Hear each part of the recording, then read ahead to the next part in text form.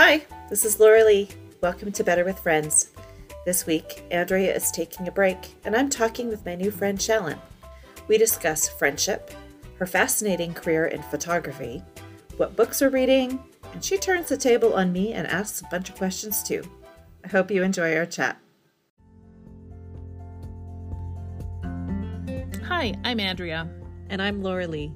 A few months ago, we met randomly and hit it off, only to discover we had spent 4 years of our mid-20s together at the same university, getting the same degree, in the same exact class, and never got to know each other.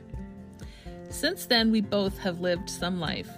We changed cities, got married, had kids, only to find ourselves once again in the same place at the same time for a second chance at friendship. We invite you to listen in as we explore how life can be better with friends. So, welcome, Shallon. Thank you. To the pod. Thank you. This is exciting. So, Andrea and It's I very exciting. Doing a summer series where we're interviewing other friends. And while you and I are not super close, we did have the wonderful experience of sharing a bus ride together on a grade 4 field trip to the zoo. So if you can't bond through that, I don't know what you can. That's like the start of great foundations, if you ask me. Right. Like it's either going to make you or it's going to break you. Yeah. And so look at us. Yeah. And you even sat with me on the way home too, which I was just giddy. So we met as moms of boys in grade 4. Yes. Well, actually, they were probably boys of grade 2. Were they grade 3? 3. We've been here for 2 years. Okay, so you know what? Grade 3? Maybe it was grade 3 then. Yeah. Grade 3. Yeah, Mrs. Steinke. Oh, she's so good. Yeah, sweetheart. I love her. So yes, that's how we got to know each other. I feel like a lot of times in this stage of life, that's how we do get to meet people, is through friends, parents, but sometimes it goes better than others. How do you very much? What would you say the balance of your friend origins are from these days? Is it from high school, university, or college? Other groups? I think the majority, like when I look and like reflect on that, and I haven't done that in a while, they have been steadily picked up across life, I guess. Yeah. I only have maybe like one friend that I speak to that is from high school still, elementary school, really. Wow. And that friendship has like, we fell apart. We lost contact. And ironically, we were in the Chicago airport. Whoa. I think it was Chicago. We were all coming back from different places. And she came up to me and she was like, and we were on the same plane and we live in different cities. And she was like, Shallon. And I like, it made me so emotional. Like we both got really emotional because it had been like years, maybe even like a decade since we'd seen each other. And then we both flew back to Calgary on that flight. And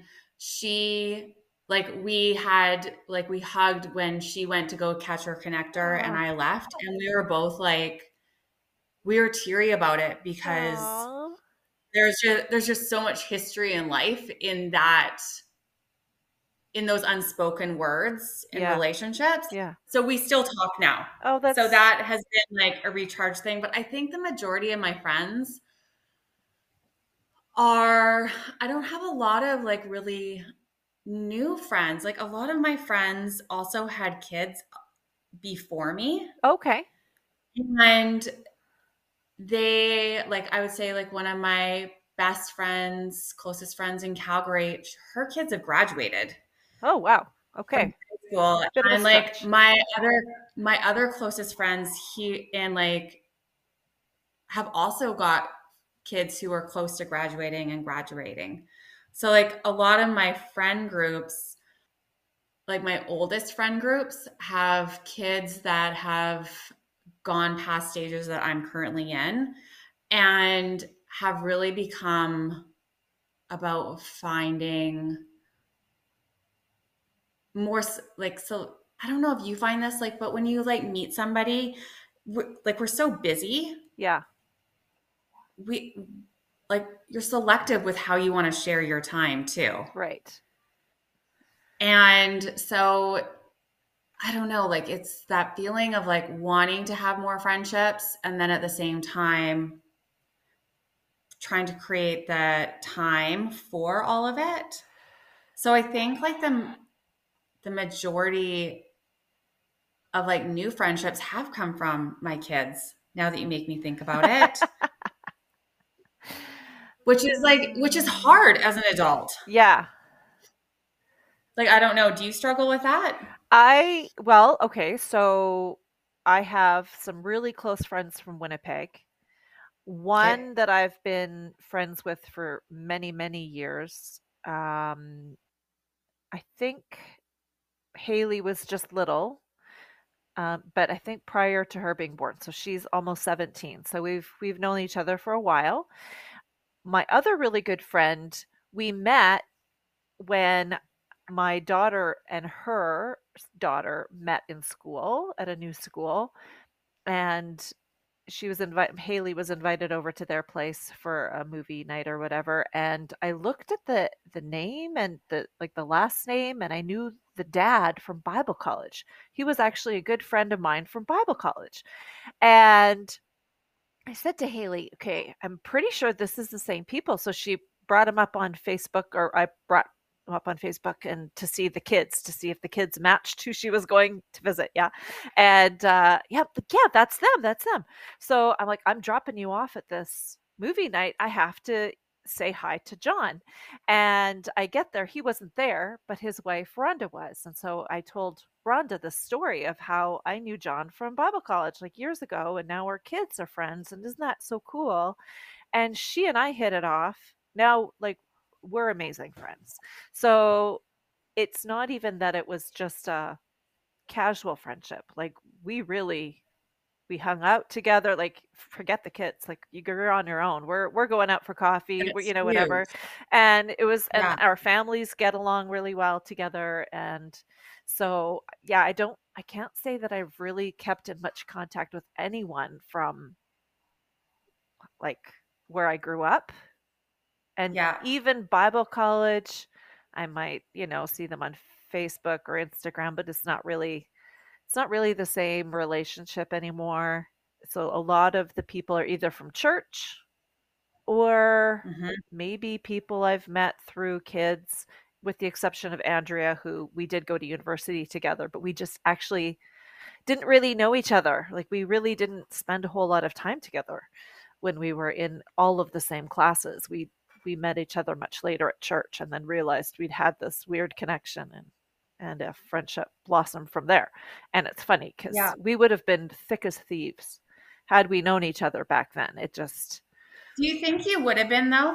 well, you know what? She says we wouldn't have been because either her mother had meningitis, and basically from when she was 13, so all of her teen years, and she Oh my passed goodness. away in her first or second year of interior design. And so she said I wasn't really all that much fun to be with back then because I was going Mm. through all of this. But just, I don't know, I often felt pretty disconnected from people there too, because I felt like I was the only person who went to church, and everyone was Hmm. talking about going out and getting drunk on the weekends, or, after we finish this big project, we're just going to go to, whatever. And I was like, I'm not really into that. That's not really my thing. So I Yeah. feel like it would have been really wonderful to have known there was someone else out there who, Hmm. had a faith-based, belief system, and that would have been really kind of handy. But maybe she's right. Maybe she wouldn't have been in the same headspace that she is now, and kind of the wacky, crazy person that I know her to be. So I don't know. It's interesting, isn't it? Like Yeah, where you have these relationships today and what they could have been yesterday. yeah, They may not like because we change and times change and who you end up being in that moment when paths cross again. Yeah. There's something special about it because sometimes it works and sometimes the relationship is no longer there, Yeah. or like your interests are different or your life places are different, or like there just has to be like something Yeah. to like bond you. And I guess that's why you lose touch with people too. People who you were Yeah. really close with in high school or wherever. Life takes you in different directions and maybe it's just not the same anymore, but I don't know. Hmm. Oh, that went way deeper than I was intending, but I did. I'm now thanks. really reflecting on all my friendships. And I feel like I didn't answer it properly because I have like other friendships that have been like brought to me through work relationships that, and then there's like that bonding where you realize like you both have like different, or like, I suppose, common interests or different things. Like it's in, friendships are interesting. Yeah.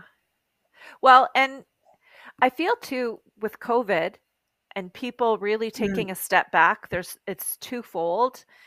Some people took a step too far back and now they're hesitant to get reconnected, it seems like. Sometimes we have trouble. totally. Maybe people just know their boundaries better now, like what you were saying earlier about how much time you have to invest in a new friendship or in a relationship like that. And you're kind of more protective of your time. Maybe COVID helped people really see, get let go of maybe friendships that weren't so edifying and that were not as healthy and really help them to focus on the ones that are, but they're unwilling to stretch themselves too far. Hmm. But in another way, I think it really affected some people who had a shaky foundation for friendships to begin with. Maybe like I think of some single friends that I have who, they don't necessarily have all of the resources. Like some of my husband's friends or some of my friends I've gotten to know through my husband, like it's their wives or what have you, or, through kids, parents. If you don't have kids, you don't have that kind of community to get to know people through. Hmm. Heck, if you didn't go to church as well, like you would really only have your work people. And then maybe if you had, like a hobby or something, like if you had a club or some kind of activity that outside of work where you meet people, like that's it. I just would be really hard, I think, I think it to would be too. And meet I feel people. like so much of meeting people now is done online. Yeah. And I don't, whether that's like for like a relationship or even friendships, like where I remember maybe over COVID, I I was feeling like that need of like I need to like start surrounding myself with things and looking online at groups, and I'm just like I can't commit to like, if it made me, it's not that I couldn't commit, but it made me feel weird about finding a group through something that I didn't know what the foundation of it even was, Yeah. or anybody else in the group. Like it was very weird to me. And I was just like, that isn't really my comfort zone to go Yeah. that way completely. So I was like, and that will now just be closed. And And closed. yeah. And even meeting with people like those girlfriends back from Winnipeg, we would when we moved to Calgary, we would try to have Zoom hangouts or whatever. It's just not the same. It's just you feel like you have to be making conversation, filling that void, and really having, meaningful screen time together. And it's not the same as just hanging out with someone where Oh you my could just gosh. be in their presence and not necessarily fill every second with talking. Right? Like the just having like the comfort of like a person beside you, Yeah. or going and running errands and you're just talking about random nothingness is Yeah. the best. And there's no forcing of conversations. It's just all like, sometimes great friendships and relationships just are filled with like all that beautiful randomness that happens in life, because life Yeah. is full of like all the little comments and all the things versus trying to create this perfect conversation while Yeah. you're staring at somebody. Yeah. I find so exhausting. And you're just like, am I like, yeah, like it's hard. Yeah. Yes. So here we are staring at each other. I know. I find this hard. But not too bad. Is it really awkward? Or is it No, it's not, but I mean, it's not normal. no, I'll give you it's that. not. Well, we sat on the bus. I don't think we stared at each other. That's true. Right? Like you sit side by side with somebody or you go have coffee with somebody, like you're not staring at them. Yeah. Like it's a different sort of like personal pressure. Yeah. All right. Well, I'm going to put more pressure on you because we're going to get into Oh, what good. makes you you. Oh, Because good. I think you're fascinating. I want to Oh, I just want to fangirl a little bit. There was a time because I used to pick up my kids from school. You I still know. pick up your kids from school because they're little, but mine is driving. My oldest is driving, so now all the chauffeuring duties are on her, which is Do pretty you good. even go with her now? No. Like, does she just go by herself? Yeah, You're just like, go. she takes the van and it sits there and then she takes them home at the end of the day, which is wonderful because we're saving a little bit on gas, which is incredible. Oh my gosh. Yeah. And your time. And time. Yeah, I would Like the time you're putting in your 45 pocket. minutes in the morning and 45 minutes in the afternoon. I get back. Yeah. It's not bad.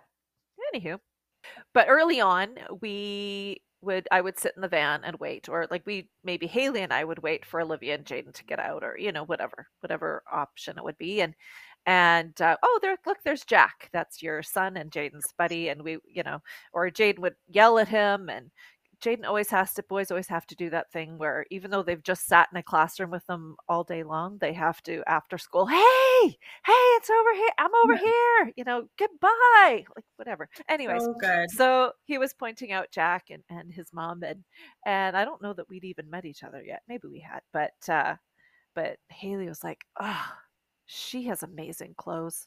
I love the way she dresses. Thank And then you. we would like constantly see you coming and we'd like, oh wow, look at that. Like that's really awesome.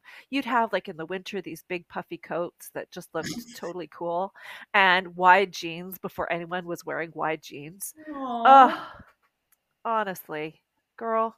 Yeah. thank So you. that I was our really first appreciate that a no lot. problem. A That was our lot. first kind of noticing of you. And so, yeah, we stalked you just a little bit. Sorry about that, but all in I am not. appreciation. So, when we sat on the bus together, I knew you had done something with photography because at some point I needed, like, there was birthday parties, I needed an email address, and you have a very unusual email address for just a personal email address. So, I found out that you are a photographer of food. Is that It is accurate? true. Your detectiveness I might have looked is correct. Well, I may have had to look you up on the internet too for that. But anyways, has it always been food? No, Okay. no, not at all. So I started, so I've always loved photography. It's kind of always been my outlet of creativity. I love Okay. capturing a moment and being able to reflect back on it. And I lived overseas and then came Oh. back to Calgary to go to school again. And while I was overseas, I was in Taiwan. I was teaching English in Taipei, and it was amazing. And then I came to Calgary, and my intention of being in Calgary was to go to school and do a social development program for third world countries. And then I wanted to go off and travel again. Wow. I had previously gone to school to work with kids. And so I got to Calgary and I lasted 2 weeks in school. Oh. And like, I can't do this. I think I had like in reflection, I had a little bit of reverse culture shock coming home. Fair. I found it really overwhelming being back home in Canada, like Calgary. And Calgary was new to me. I had not lived Okay. in Calgary before. And I was just like, they're so li- Ooh, have you lived overseas? You've lived I overseas have. before. Yeah, Afghanistan. Okay. So I am very curious to hear about that because I don't know anybody who has ever done that, but and I don't know if this would be the same for that situation, but like your offerings and now this is like 20 years ago Yeah, when I was in Taipei, there wasn't a lot of North American food. You had to go to like certain areas to find it. And right. I remember coming home and walking the grocery aisle and being like, oh my gosh, I can read everything. Everything is like it's so tall. And like the aisles are just stocked with so much. Yeah, And we have so much space and green space.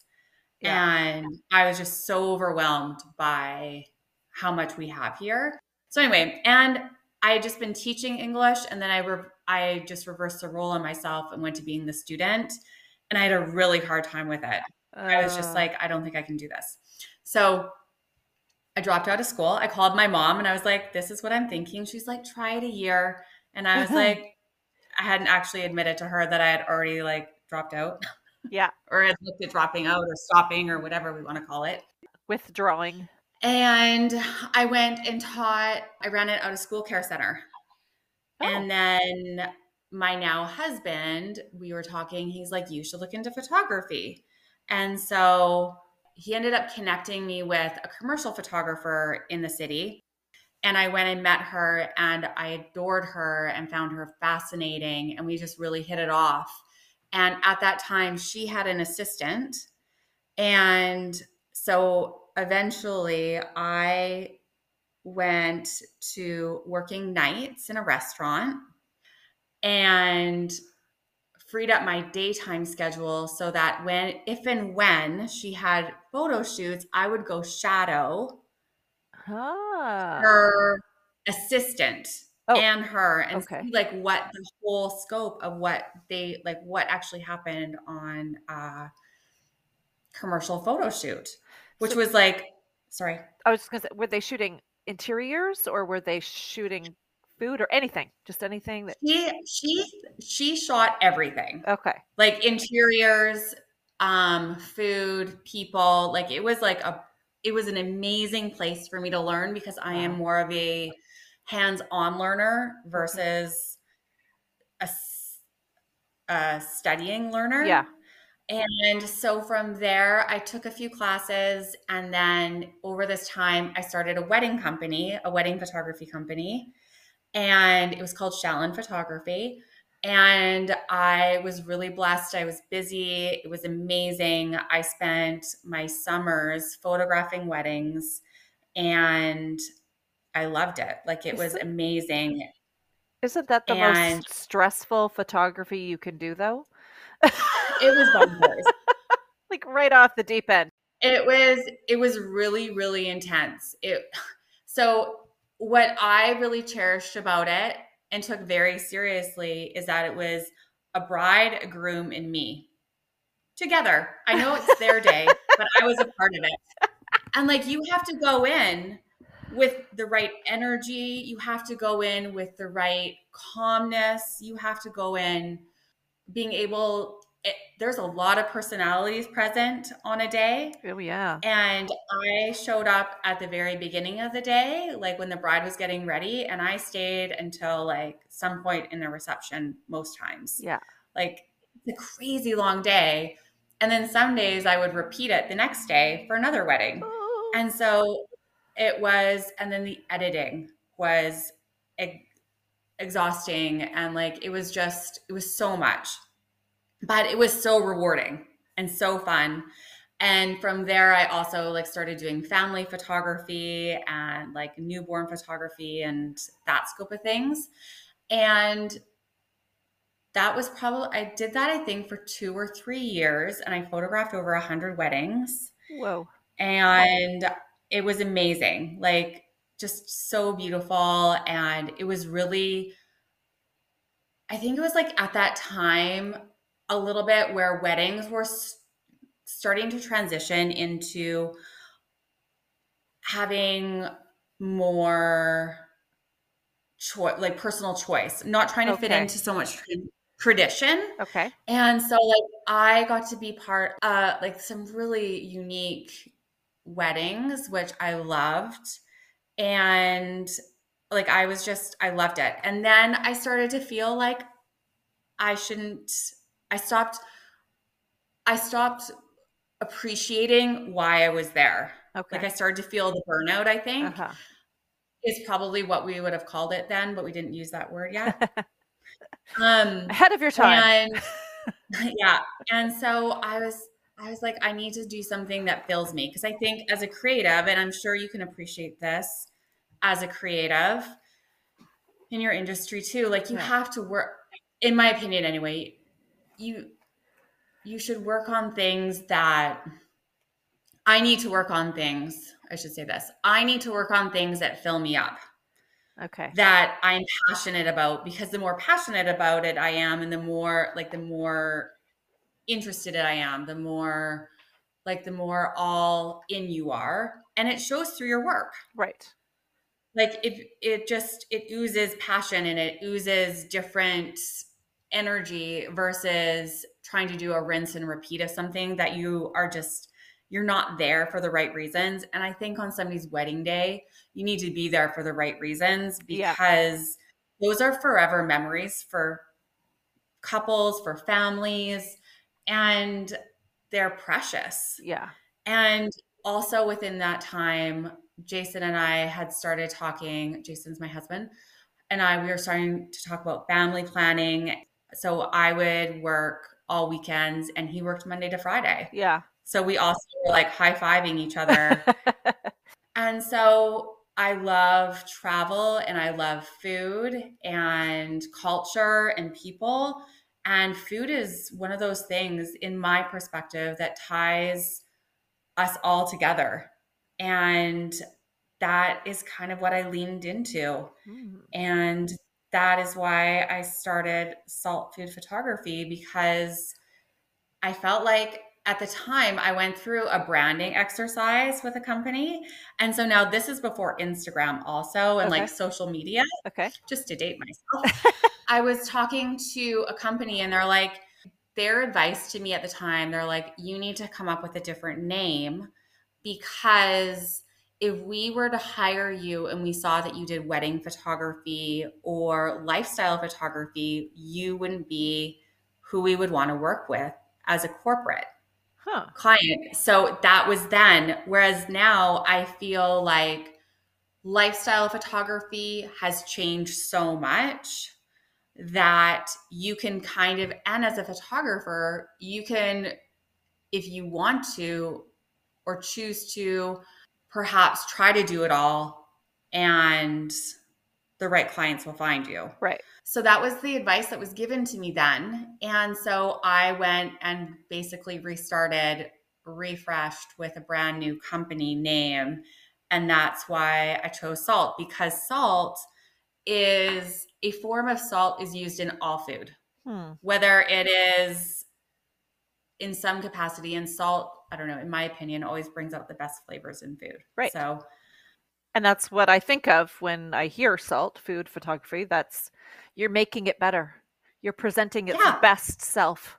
That works. yeah. So that's why I went the road I went, and how I kind of ended up where I am today. Wow. So, Hmm. how did you get those first jobs? How did you find food to photographize? Photograph? There, thank you. I think I made a new word. I think you might have. I kind of like it. I went out and was like, I would like to volunteer and photograph food. And like, that's kind of how I started. Okay. And then I was really fortunate with having some connections, and got to have connections to create clients. So would your clients mostly be restaurants who are putting menus together, or is it magazine work, or where? exactly do you mostly work? So, over the last 10 years, it's changed a lot. I feel like magazine work I used to do more magazines, and that has started to shrink because I feel like magazines are shrinking Yeah. a little bit. And restaurants, doing restaurant work, but also I find for myself the companies that I gravitate to or they gravitate towards me are companies that are larger who are doing more campaign work. So we do where we build out photo shoots and sets and are building different seasonal campaigns Okay. that are some for restaurants, some are for like quick service foods.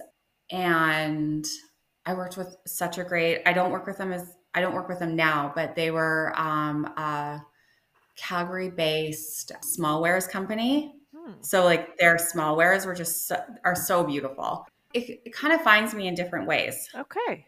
Yeah, That sounds really fascinating. And your days are not as long, I would imagine. I mean, maybe they could be, but they're not like a 12-hour wedding day. they kind of can Can be, they? Oh no, that's but not good. but sometimes it depends on the client. It depends what the shot list is. It depends on kind of what the requirements are, but they don't happen every week. Okay. So that is the gift of it. So Right.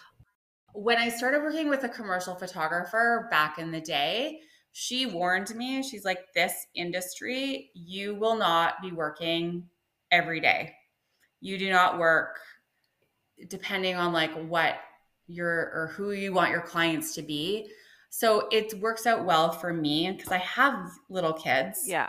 that I work because there's the shooting and then there's the editing Right. and the prep and the pre-production meeting. Like it all adds up. So all of that time is not just one day. It's like it Okay. doesn't Yeah. just happen in one day. Like there's so many other details leading up to it, but I don't always have photo shoots booked every single week, Right. which allows me some flexibility to breathe a little bit and recover from 12-hour days because I am not 20 years younger as I was Yes. before. Darn it. I know. So, it's annoying. Uh, aging. Do you have any fun stories that you could share where something went horribly wrong, or you had maybe a subject, now we're talking food, that just wasn't cooperating, or like, I don't know, anything kind of come to mind, or even like you were asked to shoot something and you were like, this is not worth photographing, but here I am, got to do it, got to make the best Um, of the situation. I think the general challenge is like when you get presented with something to photograph, and this might not be the fun story you're looking for, Okay. but the general takeaway of it is like with whatever we're photographing, there is often the challenge of being like, you see a dish, like if you were to sit down at a restaurant and you get presented a dish and it looks amazing,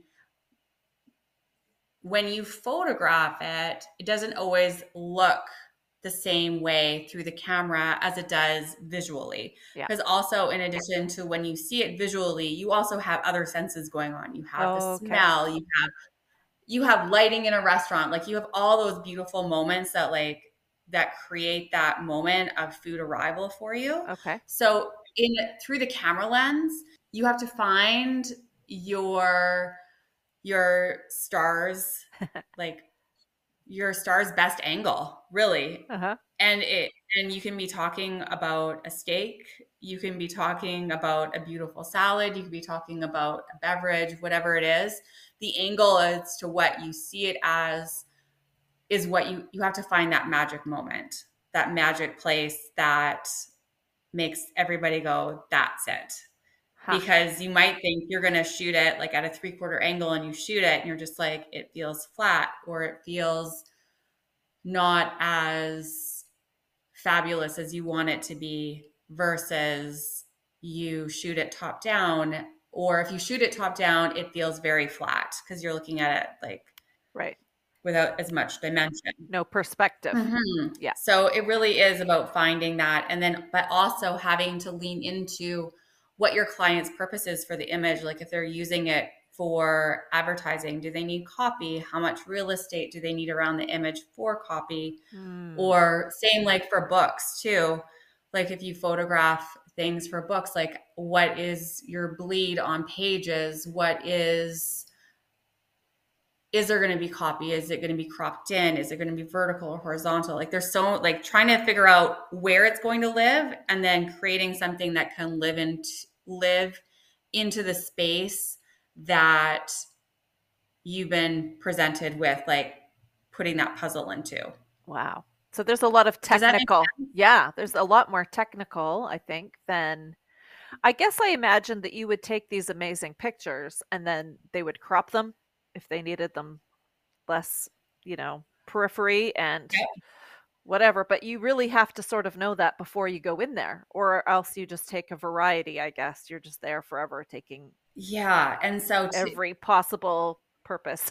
yeah. And then so like if you have a website, you have banners on websites that are super thin and very horizontal, but they need something that is going to live as a printed piece that's going to be vertical.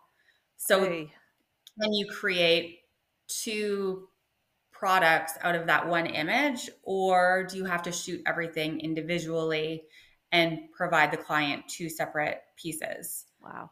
Or can you try to do double duty? Or and then how's it going to live in social? Like it's Yeah, because you really wow. want things to like live as evergreen as possible also because people are paying money for this. So you want something that's going to have some some living space because everything is so instant now. Yeah.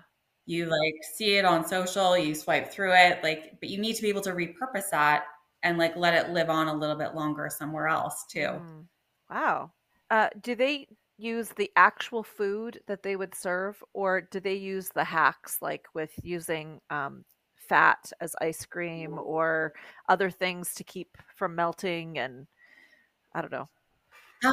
For the most part, I would say that is not done anymore. Oh, okay. So, like, I think it was mashed potatoes as ice cream, Okay. Yes. Yes. like that sort of thing. I think I also believe with some big companies, I worked with a gal who used to work with Kraft Foods out in Toronto, and like they would, you know how like if you look at a box of mac and cheese, that little noodle that sits on the fork, Yeah. how it says underneath like actual food size Yeah. Yeah. varies Okay. or is different or image is bigger than real Yeah. life or whatever it is. There's I believe that there are like legal like laws that you have to follow in terms of some things like as what you're representing as food Okay. and what you're going to get. Like, so I feel like because craft is craft, craft might have their own umbrella as to the rules and regulations that you Okay. have to follow. So I haven't done that, Okay. but I do know like with clients I've worked with, like you want your food to look as beautiful as possible. So maybe we fluff it up with extra lettuce, Yeah. but we're not putting in extra. I think also they used to use motor oil for syrup. Is that a thing? Oh, that could be. Yeah. But I feel like that all happened like a long time ago Okay. because now I think there's actually, I think it's beautiful. Like if you're taking pictures of ice cream and the ice cream gets all drippy and messy, I think those make beautiful pictures too because it's Yeah. real. Yeah. And how maybe if you are taking pictures of ice cream and you get like that great moment and then you've got like drips happening, maybe then the client can use those other pictures for something else. Or maybe you have hands holding an ice cream cone and they're getting messy. That also can become something the client can use for something else. So like you can kind of like get your one planned image and then kind of grow that library for them Okay. a little bit by how the food organically changes. Huh. Interesting. Interesting. I've heard things like with McDonald's where they would put cardboard between the layers so that the burger would have more height and not look as smushed down as it normally does. But then Mhm. didn't someone try to sue them for false advertising, and maybe now they're not allowed to do that anymore. I'm not sure, I but don't know. But really, like, I'm not going to McDonald's because I'm expecting like my food to look like those pictures. yeah, That's not what McDonald's is right. either. Yeah. They just have an amazingly fabulous marketing team to Yeah. make beautiful pictures. But that's not why I'm going. Yeah. I'm going for French fries, Yes. Yes. like Yes. fabulously salted French fries. Yeah. That's good. So where did you grow up? I grew up in BC. Oh, okay. So not too far from Calgary. No, Okay. And then you lived in Thailand for how long? no, Taiwan. Oh, Taiwan. Sorry. Taiwan. Just less than a year. Okay. Yeah. How long were you in Afghanistan for? We were there for 9 months, but that's where my husband grew up. So he basically, well, near and around. He also moved around to Uzbekistan and lived there for a period of time. And I think why Thailand was on my brain was because they would go to Thailand for vacation Okay. and then they'd come back instead of traveling across the sea to get back to Canada. So he grew up very much feeling like a third culture kid. And his mom had the exact same grocery experience upon coming back for furlough, probably the first time they came back. I think their first furlough, because they were missionaries in Afghanistan, was quite a number of years in. It was such a huge trip. They didn't do this very often. And I remember her saying when she came back, she was in the grocery store and there was just so much. There was just so much. She was so overwhelmed, she just turned around and left. And it was just, yeah. So I think for me, I didn't have that same sense of culture shock because maybe the amount of time was just a little bit less. But I think that in my mindset, it was this is a temporary situation Mm. and it's novel and it's interesting and it's cool while I'm here, but I'm not getting attached to it because I don't plan on being here. You know, I mean, 9 months is still a fairly long time, but it's still temporary. Yeah. So coming back, it was nice to see, oh, I missed this. Oh, this is wonderful.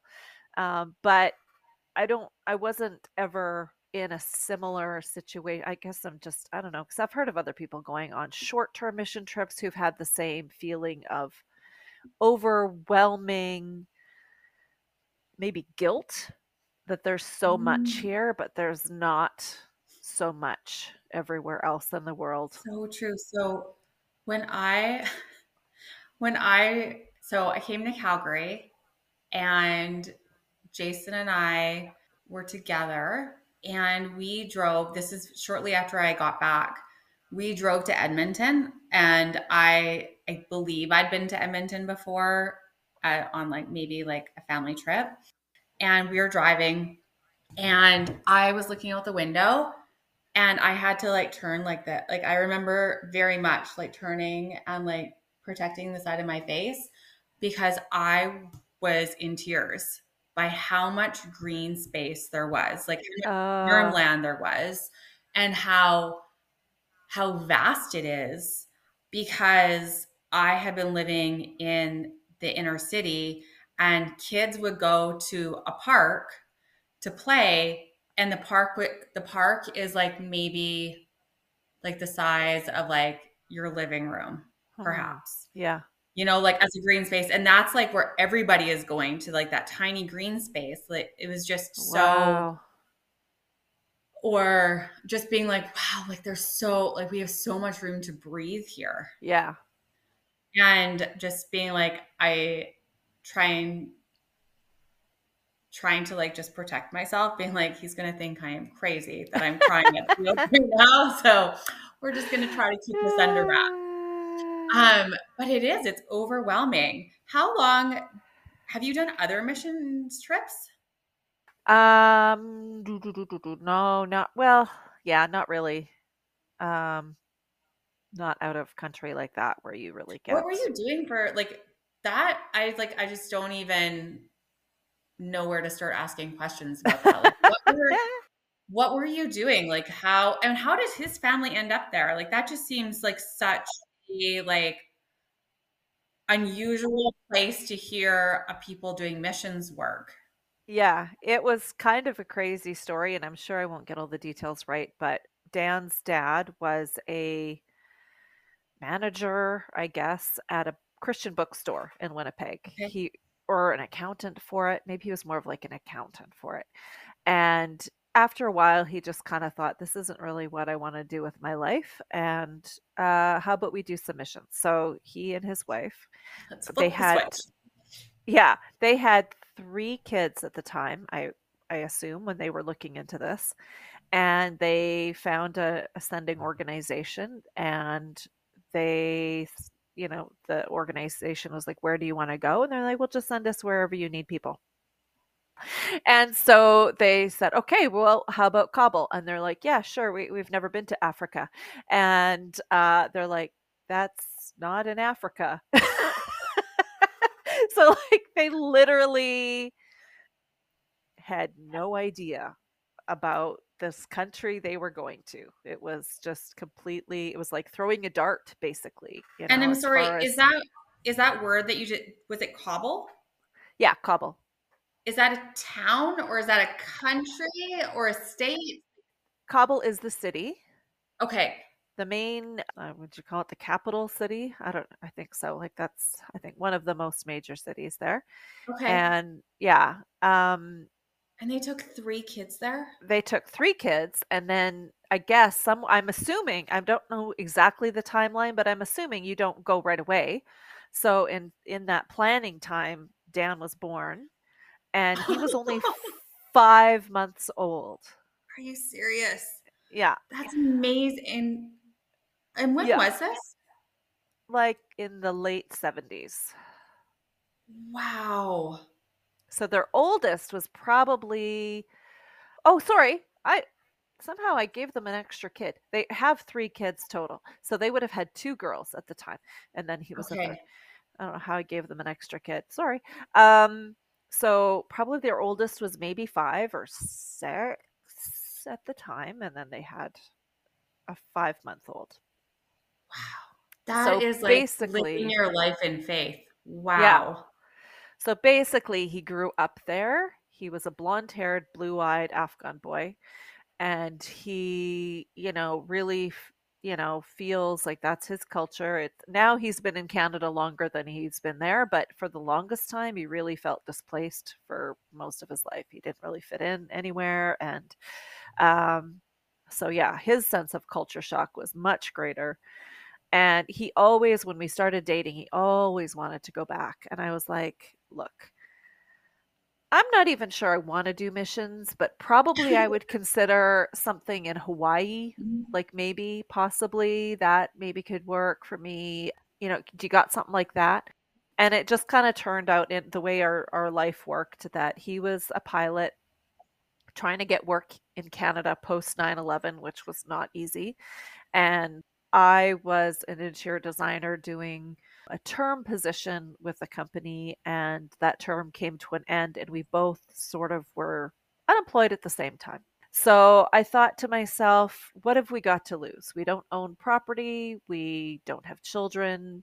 If we're going to do Now something, is the time. I would rather not do it with a 5 month old. Thank you very much. So let's do it now. So his father had actually died in a plane crash going from Afghanistan to Uzbekistan. So we had gone there for his memorial services, and because they had been working there for 20 some years at this point. So he had a lot of connections, and a lot of people wanted to provide a service for closure. So we were there for 2 weeks, I think, going back and forth between Uzbekistan and Afghanistan, and picking up all of Dan's mom's things and bringing them back to Canada. And while we were there, he made connections with a communications organization called PACTEC, and it's Partners in Aviation and Communications. So they fly missionaries in and out of the various parts of Afghanistan. And they also run a satellite communication business for nonprofit organizations as well. Okay. And when he was growing up, like that's what he wanted to do. He wanted to be a missionary pilot. That's what he wanted to Wow. do, which scared me to death. And then Why did that scare you? because I did not ever want to do anything related to missions. I did not ever want to live in like a third world country. I'm just very unnerved by that whole idea. It was just not my comfort zone. Sure. And so the fact that he wanted to be a missionary pilot in a place that was that far away, that potentially dangerous, was just a lot.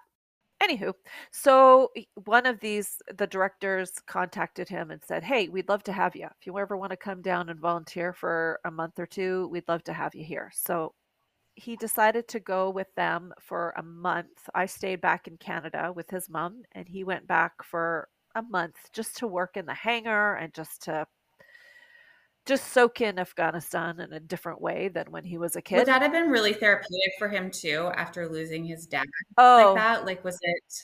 I think so. I think so. Because a lot of people there knew him, and a lot of people that he would have grown up with, a lot of families were still living there. And so, he could connect with all these people that he had all these familial ties to, basically. So, yeah, you're right. That it would have been very therapeutic. He came back, and that was great. And he had a great time. And then and then we had this period of both being unemployed at the same time. And so I just said, okay, how about how about we see if they're willing for two of us to come out? And I didn't another thing I didn't want to have to do was to raise support. So I was like let's just be short and sweet and we'll just, and then we'll come back and we'll look for jobs. But they said, "Oh no, we'll pay you. You don't have to raise support. We have funds or grants for, short term position, so we can just use that. But instead of like 3 months, could we do a few more?" And I was like 5 months? And they're like, "How about nine?" What? So, anyways, we went for 9 months. And I worked in the office doing kind of accounting for the satellite portion. Okay. And then he was a pilot. Yeah. And how was that for you? It was fascinating. And there were definitely times where I felt very uncomfortable. Why? But Why were you um, well, the whole women culture aspect of Kabul is different, right? And it can feel oppressive, but basically because as a woman you have to dress quite modestly. You have to have your head covered at Yep. all times. The Taliban was there, but they weren't really hugely in power in Kabul while we were there.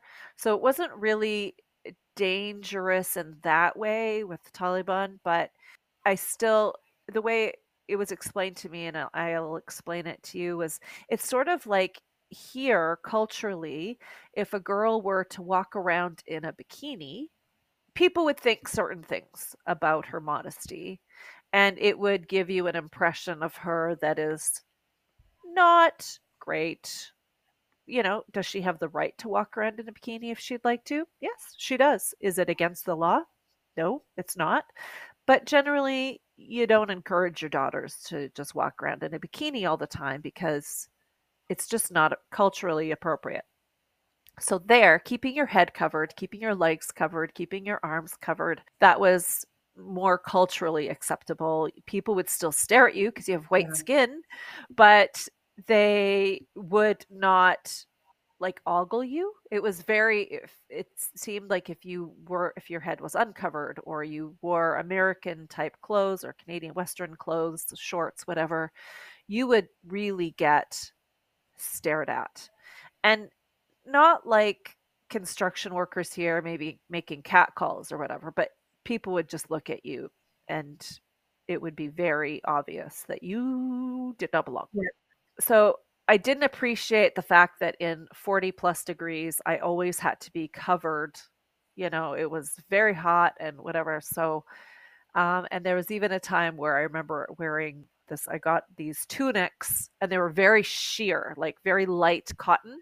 You couldn't quite see through them, but they were very, very, very lightweight cotton because I figured if I have to be wearing long sleeves and long everything and your butt had to be covered and whatever, I'm just going to get the lightest possible material. And I think either the neckline was just a little bit low or it was one of the colors was just a little more sheer than some of the other ones because I just would like, okay, that fits, I'll get five, you Yeah. know.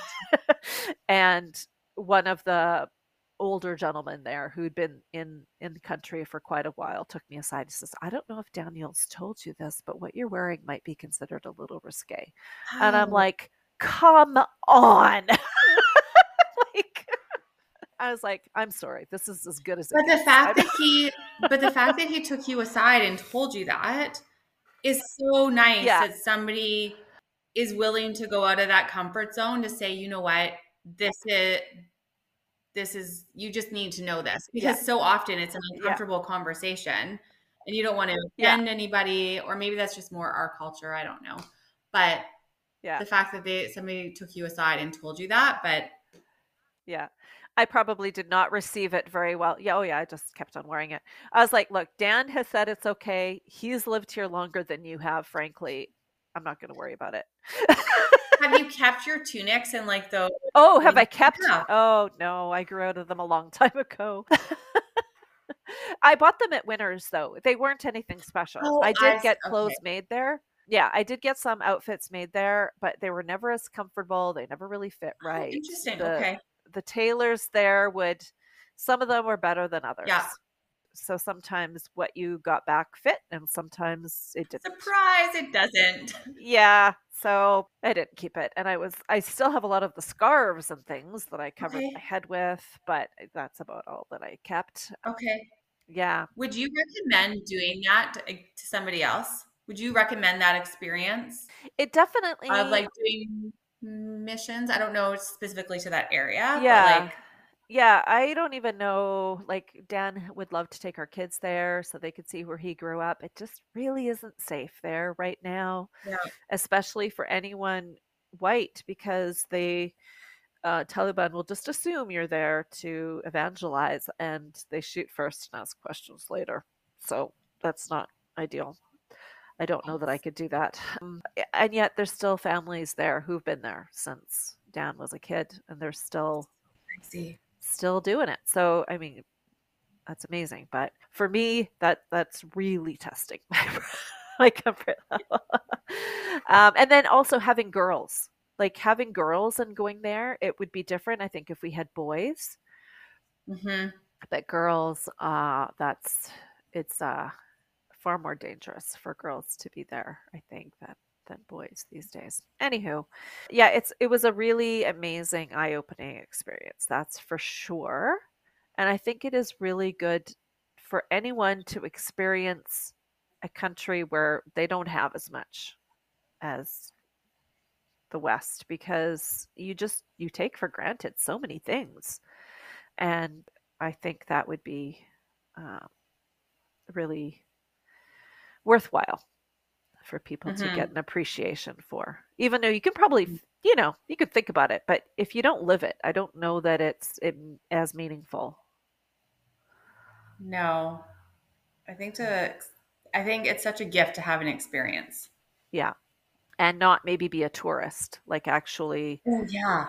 you know, try to live there. And honestly, our living situation was pretty first rate. We because the sending organize or the organization that we were going with, you know, we were treated very well. We had always a house to live in. We didn't have to look for housing. We were usually just kind of house sitting for people who went home on furlough.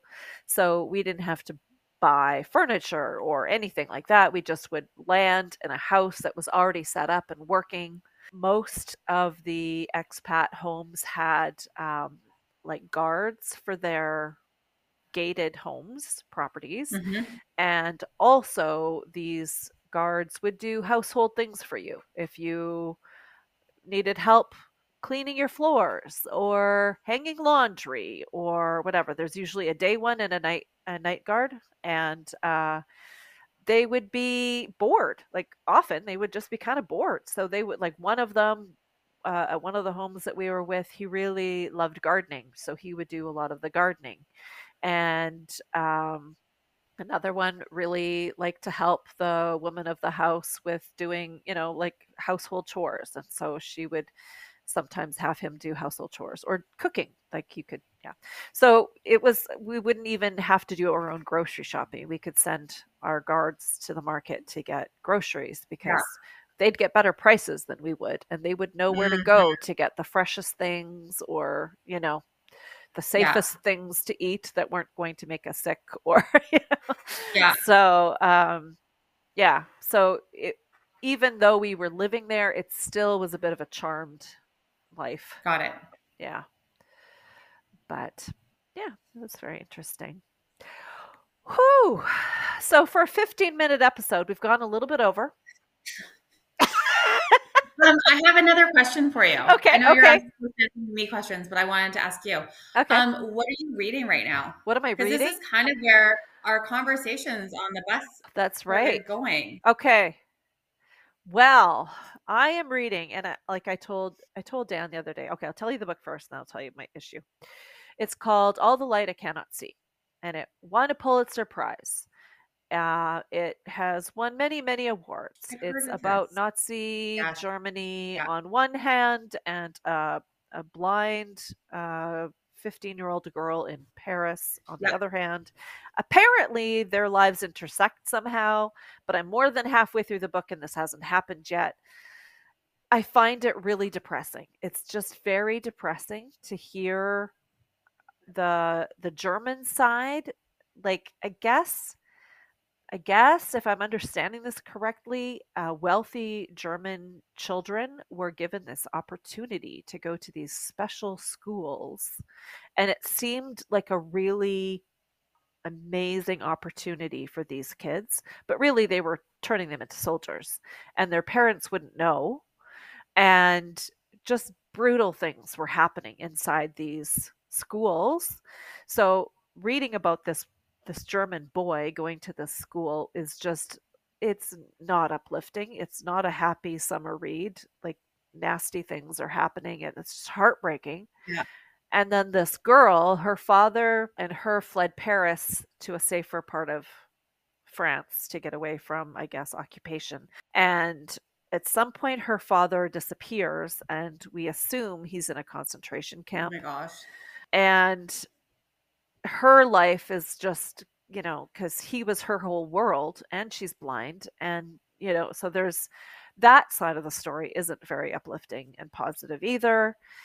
And I just kind of feel like, how sometimes when you read a book, there's a trajectory and you think it's going in a direction. I have no idea what the direction is. And I'm more than halfway through the book. And so I told Dan the other day, I'm like, I'm just going to read 50 pages a day and I'll be finished it in 4 days and then I'll be done. And then I can move on to something that I think I'm going to enjoy reading. And he's like, well, why don't you just stop reading it now? And I'm like, well, because it's won all these awards and I feel like at some point maybe it'll redeem itself, but it hasn't happened yet and I'm tired of waiting. He's like, why would you think it's going to redeem itself? You never like any Oscar winning movies or any Oprah book club books. Like, I feel like you're going to be disappointed. So I think I am going to be disappointed. So are you going to carry it out or are you going Oh, to jump off? I have a hard time just leaving it, especially when I'm like 3/4 of the way through. Yeah.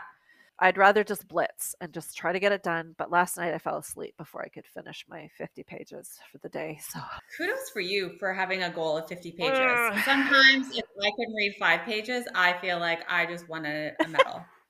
So good for you. Well, that's the only redeeming quality of the book is that the chapters are very short, like maybe 2 pages Oh, I long. like that. And so some Yeah. of the pages are like only half filled. So to say 50 pages is they're not full the terminology of the time or how things were working in history. And so some of it I think is going over my head. And then I'm going to read a Veronica Mars book, just something completely different. Oh. That is very different. Yes. Very, very different. Yeah. A good little mystery, but also Veronica Mars based. It'll be fun. Okay. Have you read a lot of Veronica Mars before? There's only two. that I'm aware of. Okay. Only 2 books. And I didn't even know that there was a book. I know, neither did I. And it's written by Rob Thomas, the same guy who wrote the series and the Okay. movies. So they follow pretty close to the series. I listened to the other one on audiobook recently, and it was excellent. It was read by Kristen Bell, and she does all of the voices, and it was fantastic. Okay. And I was looking for this one to be on audiobook, but I couldn't find it, so I just got it from the library. Okay. That's exciting. That sounds like that's your carrot at the end of your... Yes, yeah. That's what I usually try to do if I'm reading something a little heavier. Okay, break it up with something really light or something really fun, because I can't read heavy. Even if it's a book I really enjoy, like some of the mystery books I like reading are very detailed and like it's not funny when you're going through it. It's very somber and, like real life medical examiner kind of mysteries or something. So then I have to break that up with something that's quite light and fluffy afterwards, just to detox for a bit. It sounds smart. Yeah. Balance. Are you reading something fun right now? I just finished a great book called Remarkably Bright Creatures. Okay. Never heard of it. It is so good. It was such a great, easy read. And it's about an octopus as like the main character. Okay. And yeah, it was just, he's like the main character, and there's like, he's got some supporting staff, some supporting characters. But it was really, really good. Okay. A girlfriend told me about it, I think probably like a year ago. And she listened to it. So I went to the library to go reserve it. And there was like 100 other people in line for this book. Wow. And I was very much at that time, I was like, nope, I'm only getting books from the library. I am not buying books. Yeah. And about, I guess like 6 weeks ago, I broke and I bought it. And I'm so pleased I did. Okay. So pleased. It was so good. I'm going to add it to my Goodreads list. Yeah, you should. And then I read before, and I think this is when we were talking, I started reading, it's called it's Evelyn Hugo and Her 7 Husbands, or The 7 Husbands of Evelyn Hugo. Oh, yeah. Yeah. Haley has read that. Because I had been reading books upon books, or trying to be reading books upon books that are like self-help books. They're like mental health or physical health or whatever. And I was just not feeling excited. So now I've started reading stories again, and I feel really excited about reading. Like I feel like invigorated for reading. Yeah. Like it's a completely different feeling and excitement versus what I was feeling before. Excellent. It is excellent. Would you recommend that book, The 11 Husbands of whatever? I actually really liked it. Yep. It had been, I think it's been on a bunch of, I've seen it about. Oh, yeah. It was a really easy read. It was not exactly what I thought it would be. Okay. And it was just an easy, good read. Okay. Well, it's in my house. So at some point, if I ever run out of the books in a pile, I will go into Haley's room and grab it.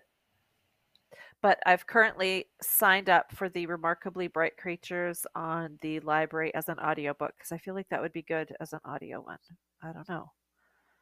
All right. That is so crazy. About an octopus. Well, this has just been delightful. It has been. Thank you. And I might need to get back to work now, so we'll have to say goodbye for now, but maybe we can catch up over coffee sometime. I like it. Yes, please. And talk about more. Yes, please. Okay. I feel like I had more questions for you. Okay. So you have a great day. Thank you. You too. We will talk soon. Thanks so much. Sounds good. Okay. Bye-bye. Bye. Thanks so much for listening to our podcast. We hope you enjoyed it and that it sparks new conversations with friends in your life. Please follow and subscribe to Better with Friends wherever you listen to podcasts, and tell your friends too. We'd appreciate a 5-star rating and a nice review. We are on Instagram at betterwithfriends.pod, and you can email us at betterwithfriends@outlook.com. We would really love to connect with you. Until next time, bye!